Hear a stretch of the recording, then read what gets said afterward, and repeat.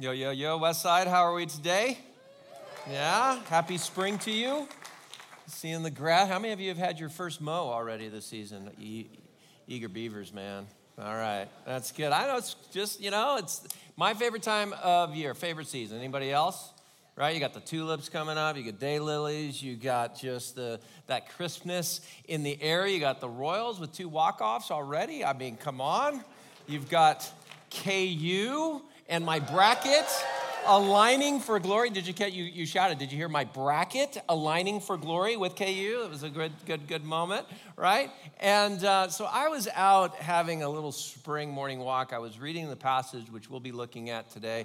I was reflecting on this, John chapter 15, verse 1, where Jesus says, I am the true vine, and my Father is the gardener. Now he goes on to say, I am the vine, you are the branches. If you remain in me and I in you, you will bear much fruit. Apart from me, you can do nothing. Now, maybe you're like me, maybe not. I mean, maybe you've never heard this before. What is he talking about? But if you're like me, you've looked at this bunch, and I'm on this walk going, okay, need some new way to access this passage. And here I am, it's a beautiful morning, and I'm looking up, and I'm seeing like all the little budding at the end of the branches, and it hits me. I mean, I just start breaking it down very simply. I'm like, okay, so Jesus, like this is amazing. Like, so what you're saying is a brittle, dead branch like this can't bear fruit. That's what you're saying, right? And so apart from being connected into the tree, like that is what's gonna produce fruit. And then it hit me. Just the profundity of the fact that from any branch, any piece of wood, out the end would come fruit. Does that not just make you, look, like out of this would come like apples or oranges or avocados or tangerine. I mean, like juicy, succulent, messy, fleshly, beautiful fruit. Out of this, is this not amazing?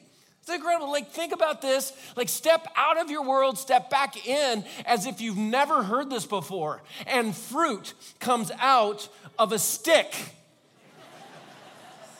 I'm serious. This is amazing. Speedway, this is amazing. North Sanctuary, is this amazing? Online community, here's what you can do. You can do what we can't do. Hit pause. Now go outside and just look up or put a branch in your hand and you're like, wow, I mean, this is incredible. This is like one of the greatest inventions ever. I mean, this is better than Oreos and milk. This is better than Velcro straps on a toddler's shoes. This is, Moses, he took a stick, he threw it down, right? Turned into a snake, which is fine, except for I don't like snakes. And I think a peach coming out of the end is at least equally as cool. You? So just the thought, when God said in the very beginning, let there be light, right? Let there be water, let there be vegetation, let there be plants. If he went down deep, maybe we just got the truncated, Reader's Digest version. Maybe he literally said, let there be a rootstock and a Zion, and let there be this in one tree. If you go past beyond the protective layer of the bark, let there be this layer called the cambium. And within the cambium, let there be this super highway system from down in the roots all the way to the tips. And there's going to be a one-way, which says that's the xylem, and that's going to shoot up water and nutrients. And then there's going to be another one that's called the phloem, which is going to send up and down glucose, sweet, and amino acids, depending on what's needed in the moment. It's like crazy. It's like trees have sensors, man. Like your car might be able to sense if a tire is flat. Trees know whether to send glucose up or amino acids down. This is incredible. Yeah? Okay. And then we get to the great arborist, Jesus, who says, I'm the true vine. You're the branches. You can't bear fruit unless you're connected to me. Now, all of a sudden, this means something to me when I think about this. Does it to you? And when he said it back in that day, 2,000 years ago, it meant a different layer for those of his own people, the Jewish people. See, the idea of And by the way, I don't even know what kind of stick I'm holding, but Jesus would have been talking about like grapes and clusters and vineyards. And that kind of imagery was super pronounced to his people in what we call the Old Testament. In fact, the people of Israel were defined in the scriptures as a vine. Jeremiah would describe the people of God as a choice vine. Hosea, a luxuriant vine. And oftentimes, when God, through his word in the Old Testament, is describing them as a vine, it's not such a good thing. It's actually a little bit of a degenerative thing. It's a little bit of a critique, like the prophets are speaking out against Jerusalem. In Ezekiel chapter 15, the word is, you are a useless vine. Not very good. In Psalm 80, it's really interesting. I'm just going to offer it to you here. It says, return to us, God Almighty. Like, return, please, come back. We're not sensing you. Look down from heaven and see, get this, watch over this vine, the root your right hand has planted, the son you have raised up for yourself. Very interesting. I mean, vine imagery was everywhere. In the temple, over the holy place, there was a golden vine that hung, and people would come and take their own kind of clusters and hang them to them. During the Maccabean era, if you've heard of the Maccabean revolt, a short period in Israel's history where they kind of took back things for their own kind of control and power, they actually, on their coins, had a vine as the emblem of who they were. And so William Barclay would just describe this. What did a vine mean to people, to the people of God and to the Israelites? The vine was part and parcel of Jewish imagery and the very symbol of Israel. Now, what we all know as hack arborists about trees, branches, fruit, vines, and what we now know about the context and the backstory of the Jewish people and how they saw themselves as a vine, we turn back to John chapter 15. Jesus isn't just saying this out of anywhere. Jesus isn't saying this because he enjoys an occasional glass of wine, though there is evidence that he does in moderation. Jesus says this, I am the true vine. Now, these are words. These are words. Wait. We know about vine. We know about imagery. We know that this is the very symbol of Israel. And Jesus is saying, I am the true vine, and my Father is the gardener. We're going to go now 17 verses in. So bear with me. Follow along. Lean in. Soak it in. Jesus says, he cuts off every branch in me that bears no fruit. While every branch that does bear fruit, he prunes so that it'll be even more fruitful. You are already clean. In other words, you're already pruned because of the word I have spoken to you. Remain in me as I also remain in you. No branch can bear fruit by itself. It must remain in the vine. Neither can you bear fruit unless you remain in me. He says it again, I am the vine. You are the branches. If you remain in me and I in you, you will bear much fruit. Apart from me, you can do nothing. If you do not remain in me, you are like a branch that is thrown away and withers. Such branches are picked up, thrown into the fire, and burned. If you remain in me and my words remain in you, ask whatever you wish, and it will be done for you. This is to my Father's glory, that you bear much fruit, showing yourselves to be my disciples.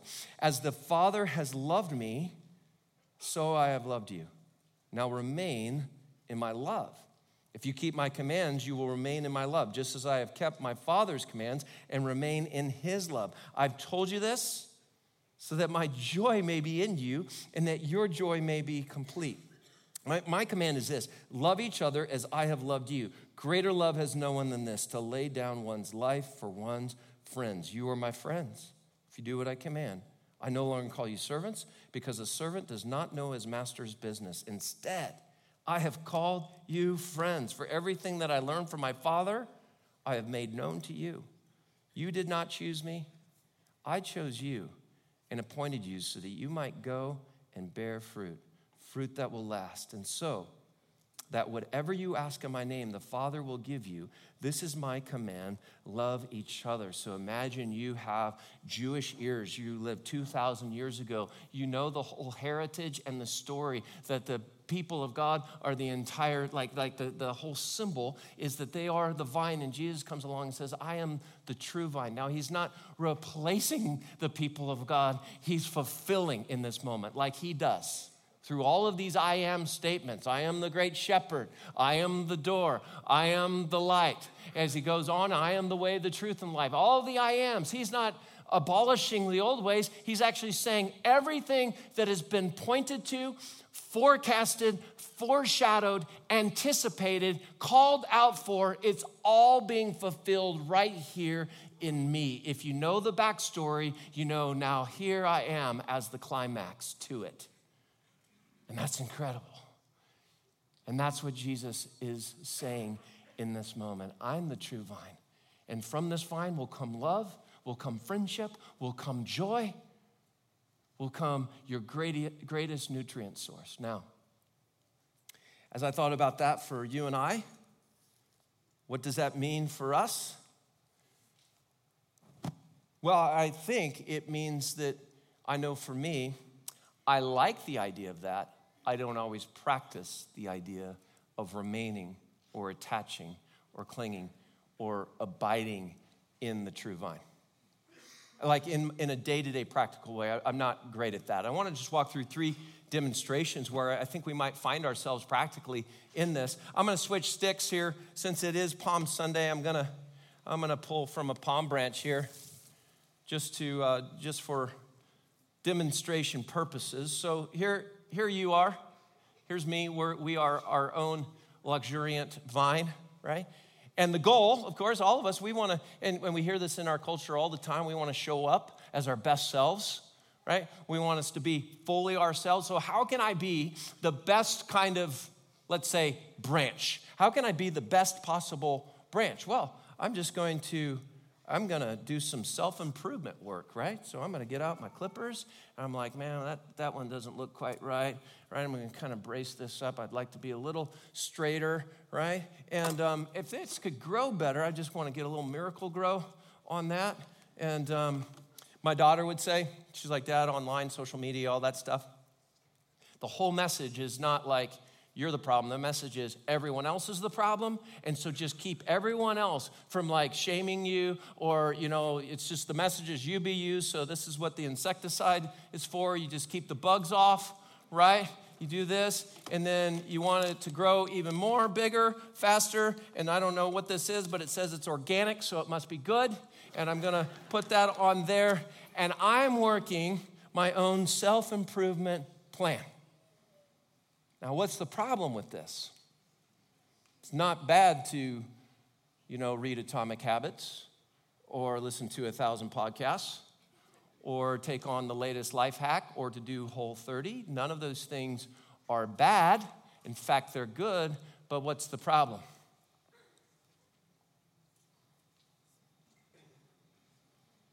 What's the problem?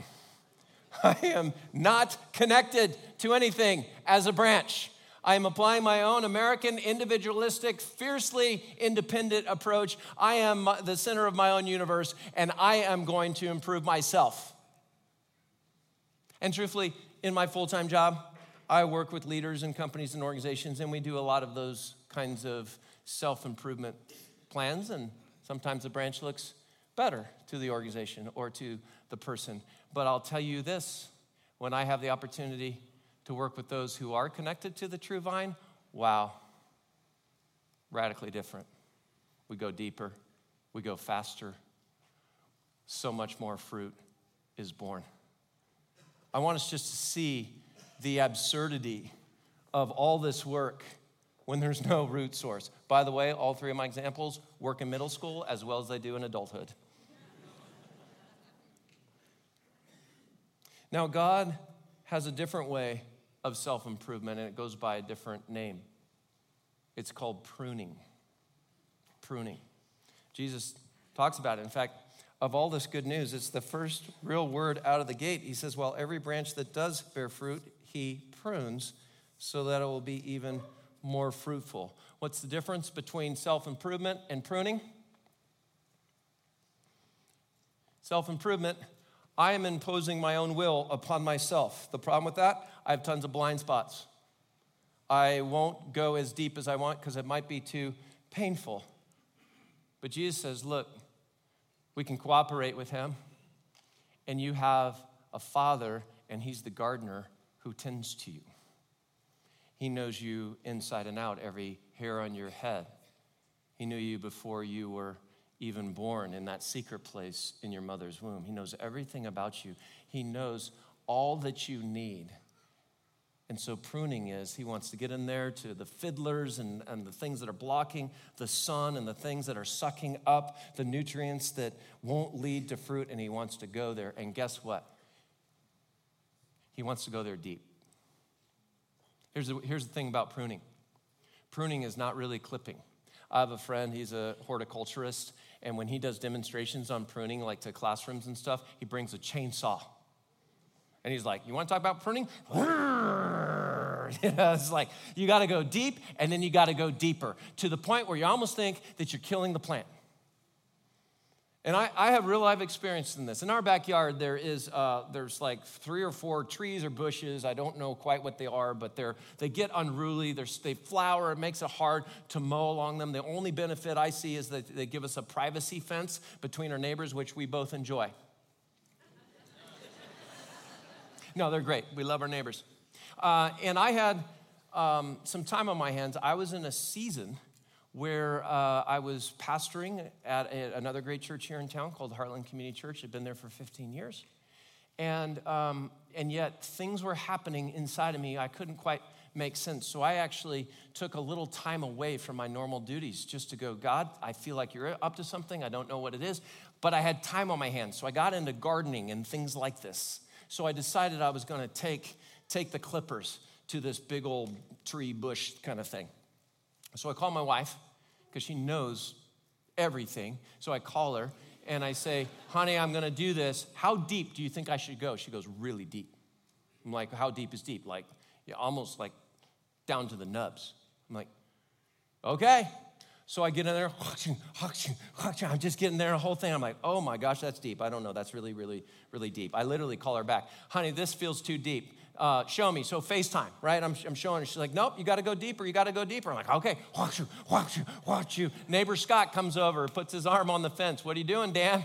He's not happy because we've lost our privacy, right? I'm like, I know. I'm just doing what my wife tells me is what I told him. I keep going, watch you. And now, I mean, literally, it's like you can't even hardly see up over the dirt. My wife shows up, she looks at it, she goes, I think maybe you went too deep, is what she said. I was returning my tools back to the garage. I was returning Elisa's tools back to the garage when it's just one of those obvious things, but I felt like the Lord said to me, this is a picture for you. And you're being pruned, and things that you thought were fruitful and bringing life, I'm going to remove. And we're going to make space. Sunlight, things that were sucking out the nutrients, we're going to make space. And it's going to hurt, and it's going to be confusing. But there will be life. There will be joy. If you'll just remain in me and remain in my love. And here I am now, probably 2.5 years later, and I just have to say, he's a good gardener. And you might be in a place of great pain.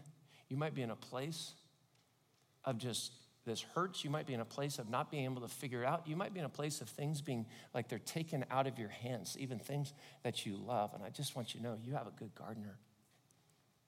And if you'll join him and surrender and remain to him and allow yourself to be pruned, yeah, do all the good stuff of Atomic Habits or whatever you want, but at the core, are you connected to the nutrient source?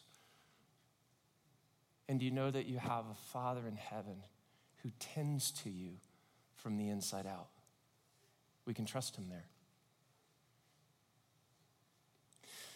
The next, I think, example of where we don't really live connected to the vine is, we take our, here we are as our branch, and we're like, I think most of my life and vibrancy and a sense of who I am can be found in like who I'm with, you know? So I'm like, man, you guys, this would be awesome. If I could just kind of get into this group, rather than be amazing. It's like, holy cow, you've been to the gym. That would make me feel safe. Right? That's awesome. And it's like, wow, wild man. Like this looks like adventure. Very crooked, very wild, lots of offshoots. That seems like a very fun life. And man, if I could just get in with this kind of crowd here and this social circle or land this account, like I think this would say a lot about me. And I think I'd find the right kind of nutrient source. I could just glean off of everyone else here. But there's a problem. What's the problem? Not attached. Do you know what you call a bunch of sticks not attached? A burn pile, right? A burn pile. And Jesus actually goes on to say that. It's like, hey, if it's not bearing fruit. Now, I don't think he says it in like hell and damnation kind of way. I think this is very practical. Like, it's great to have friends, community. We love here at Westside. Like, we talk about A2 community groups and all of those things. But why do we talk about those? We talk about those because we want to be connected to other branches who are connected to the same nutrient source from which the love flows and the joy flows and the life that will lead to actually fruit that lasts forever, Jesus says.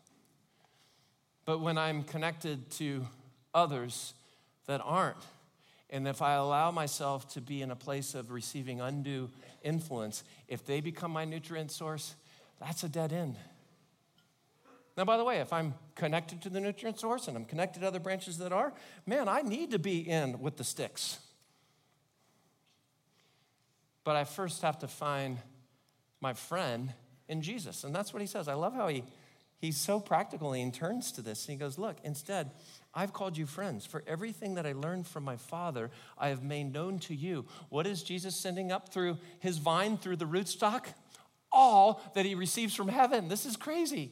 Everything I'm receiving, download from the Father, probably add from the Holy Spirit. All that's true in heaven is coming up through the xylem and the phloem within the cambium to you. And I don't download it to you like it's some book you're supposed to read. I give it to you in friendship. So walk with me in friendship. And you know what happens when we do that? In our relationships and our friendships, so much more rich and rewarding. The depth of relationships. No longer standing at a cocktail party just going, oh my gosh. I mean, I was going to tell a story and I won't. But just that idea of, man, when you bring people together. Well, I will tell that story. I was with some people, and most of us were believers, and we're doing our best to imperfectly live off this vine, but we also had some other folks, and it was kind of this cocktail-type party thing. And this gal came up to me, and she just said, the people here are so neat. Like she didn't even have words for it. Because there's such richness when we get to walk with Jesus in friendship, and then when we walk with others who are leaning or gleaning or remaining upon the same nutrient source. Here's another thing that we do, by the way, and this is super popular in our culture, is we go, I know that I need a new nutrient source. Like, it can't just be me. I get that. I need something more transcendent. It can't just be others. There has to be something beyond me, something sacred out there that I'm going to cling to. But don't tell me what that is, and don't tell me there's just one choice for me to choose. I'm going to go find those that really fit my own sensibilities and my own kind of preferences and the kind of things that I want to draw up out of the ground. And so maybe for some that's education, and we love education around here, right? There's nothing wrong with it. But if that's all that it is, then it's just sand. Or we go, man, I saw something on Google. I think it's from some Eastern mysticism type thing, but I'm going to just add that to my nutrient source, and that's going to be kind of rewarding. And then, but maybe it's more material than that. Maybe it's actually stuff. If I have enough security and enough going on in my portfolio, we'll just add that in, right? And we need water, and so maybe there's just some sort of some sense of whatever it is that's going to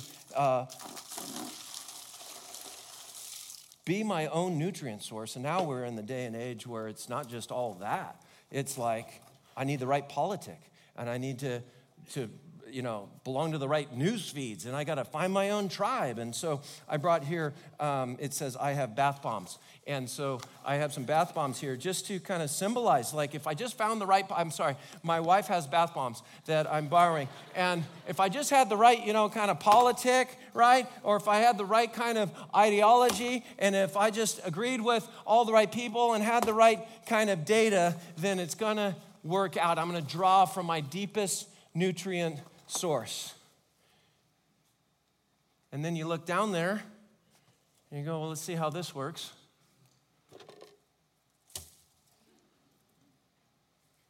And at the end, you got a pile of rocks and sand and pebbles and bubble bath. And I don't mean to be like trite. We all have to be exploring our faith. We can't just take it and say because the Bible says so, per se, or my parents say so. Like, we have to be pursuant of truth.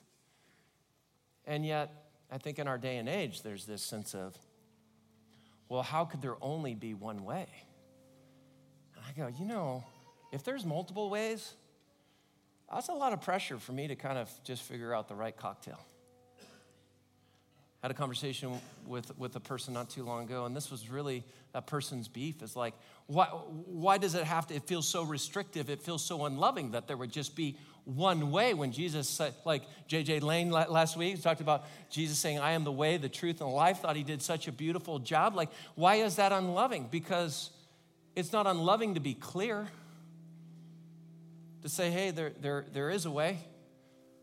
Reminds me of Tony Campolo, sociologist, believer, who was on a plane, and as he was getting on the plane, the person asked him what he did, and he said, well, I'm a Baptist preacher. He's like, I'll never make that mistake again. Because the person just started peppering, well, how come this and how come that? And how could a loving God say there's only one way when there's so many other options out there? Well, they lift up, they get into the clouds, and there is a massive amount of turbulence. I'm like, sideways. I hate it when the plane goes sideways. That means the wind is winning, is what that means, right? And they think they're going down, and the person beside Tony is scared to death. And then Tony's like, I couldn't help myself. He said, I just turned to that person and said, well, I'm really glad the pilot doesn't believe what you believe. And then the person's like, what are you talking about? I'm really glad the pilot is not up there in the cockpit saying, there's so many different ways we could land this plane. There's so many options at our disposal. No, in that moment, you want one landing strip, one path through the pocket of air, and one seasoned pilot to get you down. It is not unloving, just to be clear, particularly if it's honest. And we get the sense that Jesus is shooting us straight. Everything that we know about him, about his life, about his conduct, about his heart, would point to in whom there is no guile or deceit. And the beautiful thing is this. When Jesus says, I am the vine and you're the branch, how does it actually work? Well, in horticulture, it's called grafting, and the scriptures talk about this in Ephesians and in Romans, that we're actually grafted in. And here's how that works. You take the rootstock, that would be Jesus, and you cut a deep, deep cut into the cambium layer, beyond the bark, into the most intimate part. And then you take the Zion, that's us, that's the branch, and you also take a deep, deep cut, and then you press it together, and you wrap it together. And you go, how could a different branch be attached to a vine and still grow fruit? And the answer is by being grafted in. But here's the crazy thing about being grafted. Both the rootstock and the Zion are wounded. They have to be wounded in order to come together. They have to be pressed in so tightly. And one is holding the other, and the other is holding the one. We're held there. We're held there. And actually, the closer in that we're held, that's where healing occurs. It's interesting. It's true for our lives, isn't it? We all have wounds. We've committed and caused them. We've received them. We all have these deep gashes in our life. So too does Christ. It's the wound at the cross. It's what we'll remember and rehearse on this Friday when we all come together. We'll rehearse the deep wounding so that we could be invited, our wounds, into his. But here's the only difference. His wound wins. His wound wins. And from us being pressed together, healing happens there. And what's happening? The Zion is being pressed in to the xylem and to the phloem of it. And what does Jesus describe that as? It's so cool. As the Father has loved me, so I have loved you. Now remain in my love. If you keep my commands, you will remain in my love. If you stay connected, just as I have kept my Father's commands and remain in his love. I've told you this so that my joy may be in you and that your joy may be complete. What is shooting up the xylem within the cambium layer as we're grafted in? What's coming down through the phloem? Love, joy, healing happens there. My question for you is this. Will you let Jesus in that close? Is there a part of you that still wants to do your own trim work? Is there a part of you that is allowing undue influence, thinking we can suck the nutrients out of others and that's going to lead somewhere? Is there a part of you that's taking on way too much pressure to create your own nutrient source when you have in Jesus the true vine? And will you allow yourself, particularly in those deep wounds, to let him come in so close and hold you there? And so, Father, we pray just that. We say, Jesus, come. We invite you in just closer.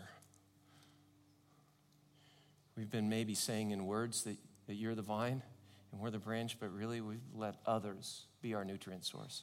We've let other things we've been asking to give us life when only we can find that in you.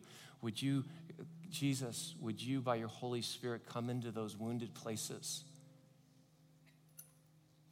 Would you bring your love?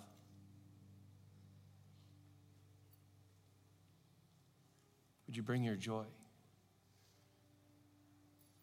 Would you do what you do so well, oh Father? Would you garden and tend?